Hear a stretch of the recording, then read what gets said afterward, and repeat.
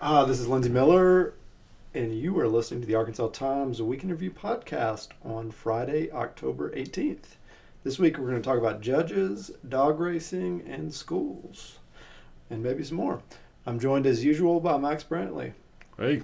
So, a Senate committee this week approved the nomination of Lee Rudowski to an Arkansas judgeship. This is pretty much a foregone conclusion. Yeah, well, several interesting things about it. Number one is normally the person chosen for a judgeship in the state is somebody with long established political ties and would be an Arkie.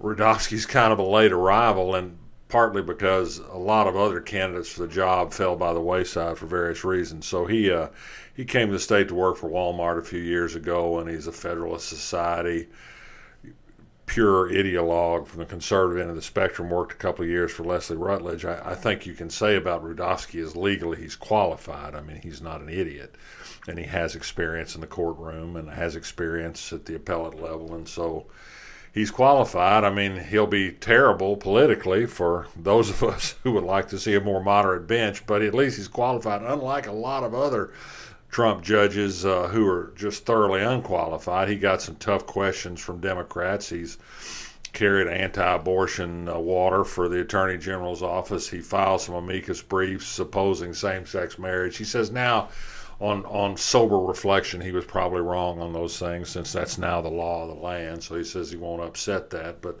in any event, he'll pass muster in the Senate because the Republicans control it. I don't think he'll get many Democratic votes. Okay. Judge Chip Welch has announced for a seat on the Arkansas Supreme Court, held now by Joe Hart. We've talked about this in the past. Right, but this could be one of the most interesting political developments in the primary season. The situation is this: Joe Hart seat comes up in the next election. She will be 76 years old by then. If she runs and is elected, she has to forfeit her retirement benefits, which includes disability benefits, which is when you're 76 years old, you might be concerned about that. I say that as somebody about to be 70. So anyway, there has been a long-running rumor, and it's only a rumor that nobody wants to confirm, that she was not going to say anything about the re-election plans until the last minute, then retire and allow Leslie Rutledge to file unopposed for the office. They're old friends. Leslie Rutledge was once a law clerk for Joe Hart. Whether that's true or not, don't know, but Chip Welch finally decided that although he didn't particularly have any problems with Joe Hart, she's been an independent justice, that the prospect of the seat going without opposition to somebody who'd run a partisan-type campaign required him to file for the office, and he formed an exploratory committee, and he informed Joe Hart that he was going to run, and he says her response to him was, well, go ahead. She didn't give a solid answer on whether she would or would not retire, but I think he took that to mean that she probably is planning to retire. Does that mean Leslie Rutledge is going to run? Does that mean they have somebody else to run? Don't know. What we do know is that if somebody else does run besides Joe Hart, they'll be identifiably Republican, although it's a nonpartisan race. And even coming in late, they won't be at a disability to raise money. Chip Welch has been out raising money already because dark money will flow in. The Republican State Leadership Committee spent $1 million in the last Supreme Court election. They'll spend that much and more. It'll be a short, brutal, ugly race. And Chip Welch will be depicted as a tool of the trial lawyers. He was a leader of the Trial Lawyers Association. He's actually represented a wide range of clients over the years in private practice. In his second term on the bench, I don't think he's done anything that will immediately cause him problems. Partly he doesn't handle criminal cases in court, and so they can't cherry pick some case where he ruled in favor of a defendant and use that in some terrible kind of ad. But they'll find some case he was in and blow it up into something terrible. He says he'll fight facts with facts, but I think we don't yet know who the opponent will be, but there will be an opponent, and it will be another one of those really ugly Supreme Court races. It's very important because the Supreme Court already has at least two strictly partisan operators, Rhonda Wood and Sean Womack. They get 3 or 4 on there, and curtains are over. There's some talk Doyle Webb's wife, the chairman of the state Republican Party, might run for the office. She got an appointment as a judge in Saline County. She's a nice person. The reviews on her there were she wasn't very decisive, not a great characteristic for a judge, but with her name and the imagined R behind her name, she'd probably do well. Okay, and those elections are in March. In March. Southland Gaming this week proposed to end greyhound racing at the racetrack and casino in West Memphis. Well, I want to pat myself on the back and say I alone among the Arkansas press gave a hint that this was coming in the middle of September because the humane organizations that have been campaigning to end greyhound racing nationally succeeded in Florida and said Arkansas was next. There are only a handful of places where greyhound racing is still underway. So it wasn't really a surprise that this has happened. It was kind of surprising it happened as quickly as it did, actually. But Southland now has full protection as a licensed casino. No longer operates under sort of some shady legislative dealing that let them run electronic games of skill, so-called. The amendment that was passed last year gives them full protection for a full range of casinos, and they're handling $3 billion a year in wagering already because they tap into this hugely lucrative market across the river in Memphis. So they said the end is coming. Delaware North, the big national corporation owns the track, is happy to get out of greyhound racing. It's only happening in about 5 or 6 other tracks anyway. And so they worked out a deal with the 16 kennels that provide dogs for racing at West Memphis. And it'll be a windfall for the kennels. It'll be a 3-year phase out, but they didn't disclose the financial arrangement, but it has to be rich. We know already that the new amendment that allowed casino gambling sets aside a huge sum of money on all gambling revenue for purse awards at both the dog track and the horse track. Well, at the horse track, they can use it to bump up the purses and bring in better horses and do more races, but at West Memphis, that's carved up among 16 operators, and apparently about 4 of them get most of the money. Well, it's currently $33 million a year in purse awards. And so there's some kind of deal that's been worked out to buy out the kennel operators over a 3-year period, and we're talking about splitting up, I don't know, $100 million maybe. I mean, this is money that doesn't go to the track anyway. And so Delaware North gets out of the unprofitable dog racing business and can concentrate on casinos, which are very profitable. The one little wrinkle in this, and the Racing Commission approved this was a foregone conclusion as long as the kennel operators weren't unhappy, is what happens to the purse award money that goes to Southland now when the greyhound racing is over. And somebody on the Racing Commission said, well, we'll just give it to Oaklawn. I mean, I can't emphasize what a windfall this amendment was for Oaklawn and Southland. It cut their state tax tremendously. It's worth millions of dollars to them already. And then if Oaklawn gets this double whammy of getting a doubling of their purse awards because all this gambling revenue goes into their purses, that's really great for them. Of course they're going to keep racing thoroughbreds. They may become the preeminent racetrack in the country because they're going to have so much purse money to award. That's the theory, is when you get the really high quality horses, the people come and it's great for tourism, and there's some truth to that. Horse racing itself, though, has problems too. I mean, they have the same problem of injuries to horses, and Santa Anita, which is one of the leading tracks, has had this series of horse deaths. And the Sellas operate a good track at Oaklawn, has a high reputation, do a good job. But, you know, I don't know that we cannot envision a day where horse racing gets held in the same way that dog racing did, although horse racing has a lot more fans than dog racing. Dog racing was really kind of a dispiriting, quote, sport, unquote, to watch. Yeah. Okay. Well, let's move on to a topic that has been on our docket for weeks and will continue to be, and that's the future of the Little Rock School District. This was the first week in many where there wasn't really any big significant news, though there continue to be rumblings about a teacher strike, and the Waltonites are marshaling their forces in the messaging campaign. Right, and I think the message campaign is part and parcel of my theory that Asa Hutchinson, the school choice crowd led by the Walton Family Foundation and their various actors really hope there will be a strike, because they don't think it would be popular and that it would be good politically for the teacher. It would just once and for all, give them the proof of how awful the teachers in the Little Rock School District are, that they care so little about children that they'd walk out of their classrooms. And in that vein, two things happened yesterday that were kind of tells to me. One was at the meeting of the Community Advisory Board, the powerless group that nominally gives recommendations on operation of the school district to Johnny Key, who then does what he intends to do in the first place, and it's a puppet board anyway. They passed out flyers at the meeting last night from the Reform Alliance. Well, they didn't pass them out. They were just there. They were there. They were placed there Yes. so that they could be picked up. That talked about the low test scores in the Little Rock School District and helpfully told you about all the places you could go to school besides the Little Rock School District.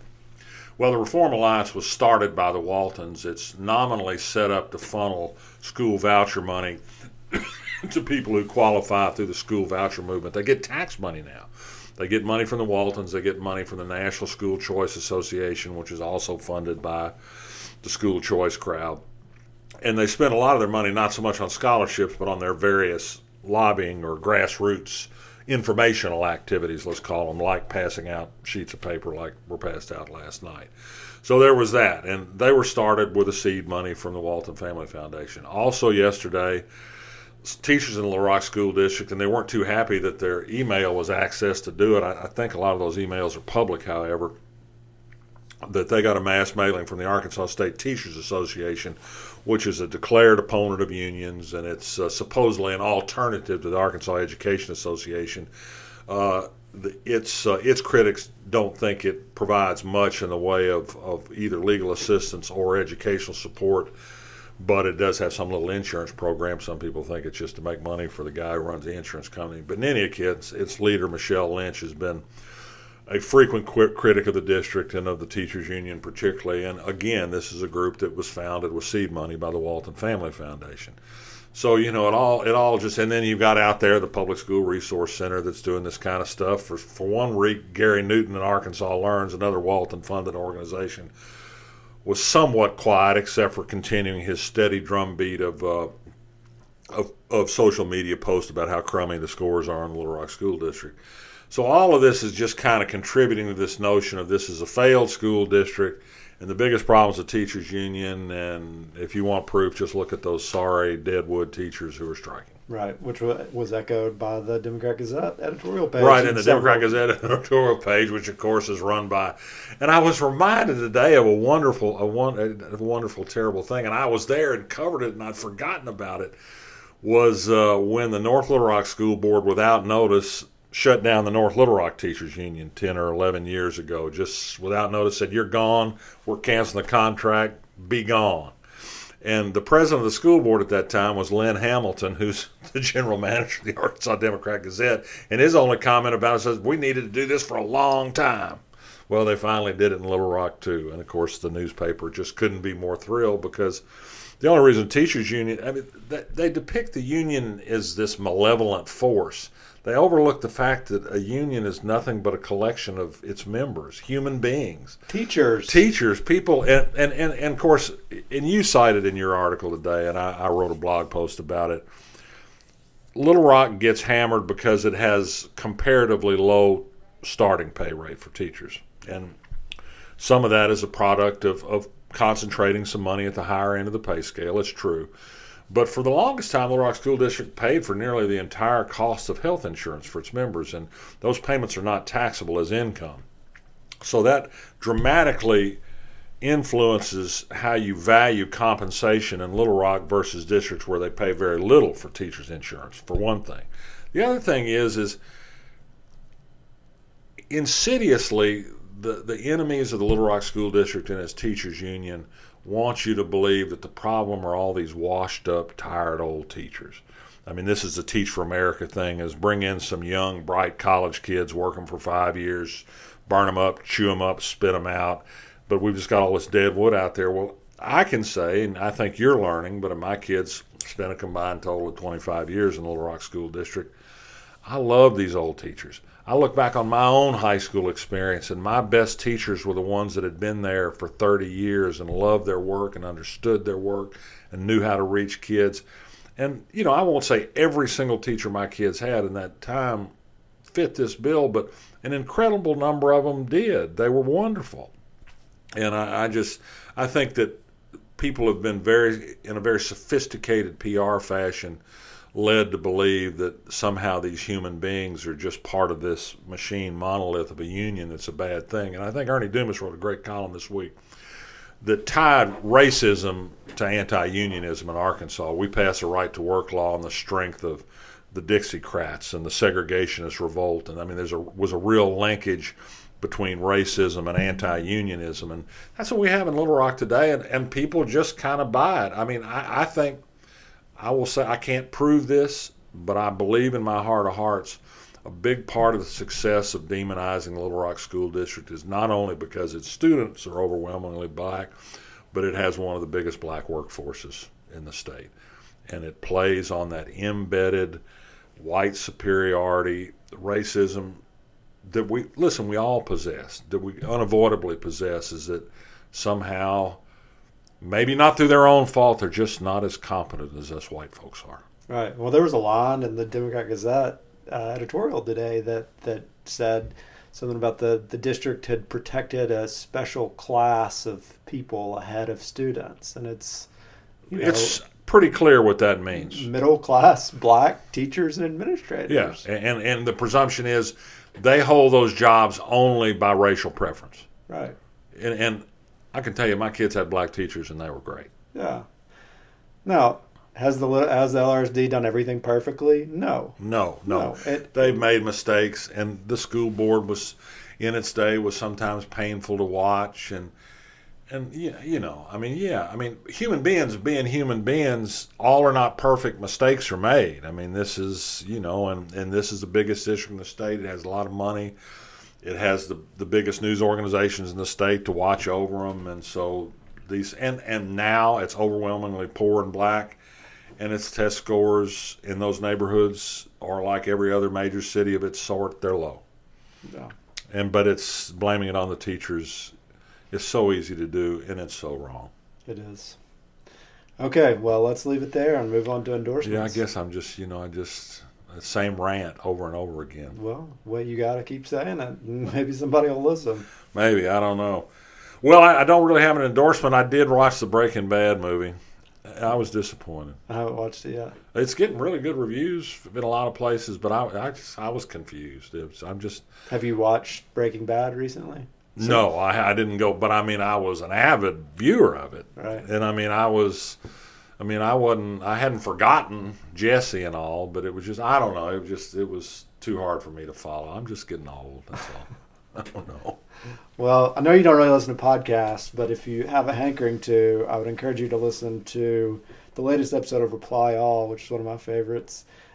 It does a deep dive into something that went viral while you were gone that I'm sure you probably saw, and that was El Dorado resident Willie McNabb tweeting at American Treasure Jason Isbell, singer-songwriter, after the El Paso shooting. The feral hog. Jason Isbell tweeted about there being no reason for anyone to have an assault rifle, and this guy Willie McNabb tweeted to Isbell, legit question for rural Americans: how do I kill the 30 to 50 feral hogs that run into my yard within 3 to 5 minutes when my small kids play?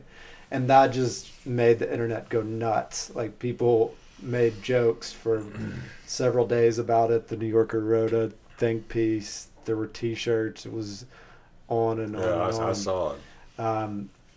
But Reply All, which delves into internet culture, interviews McNabb and then explores the actual, like, very serious problem that feral hogs are.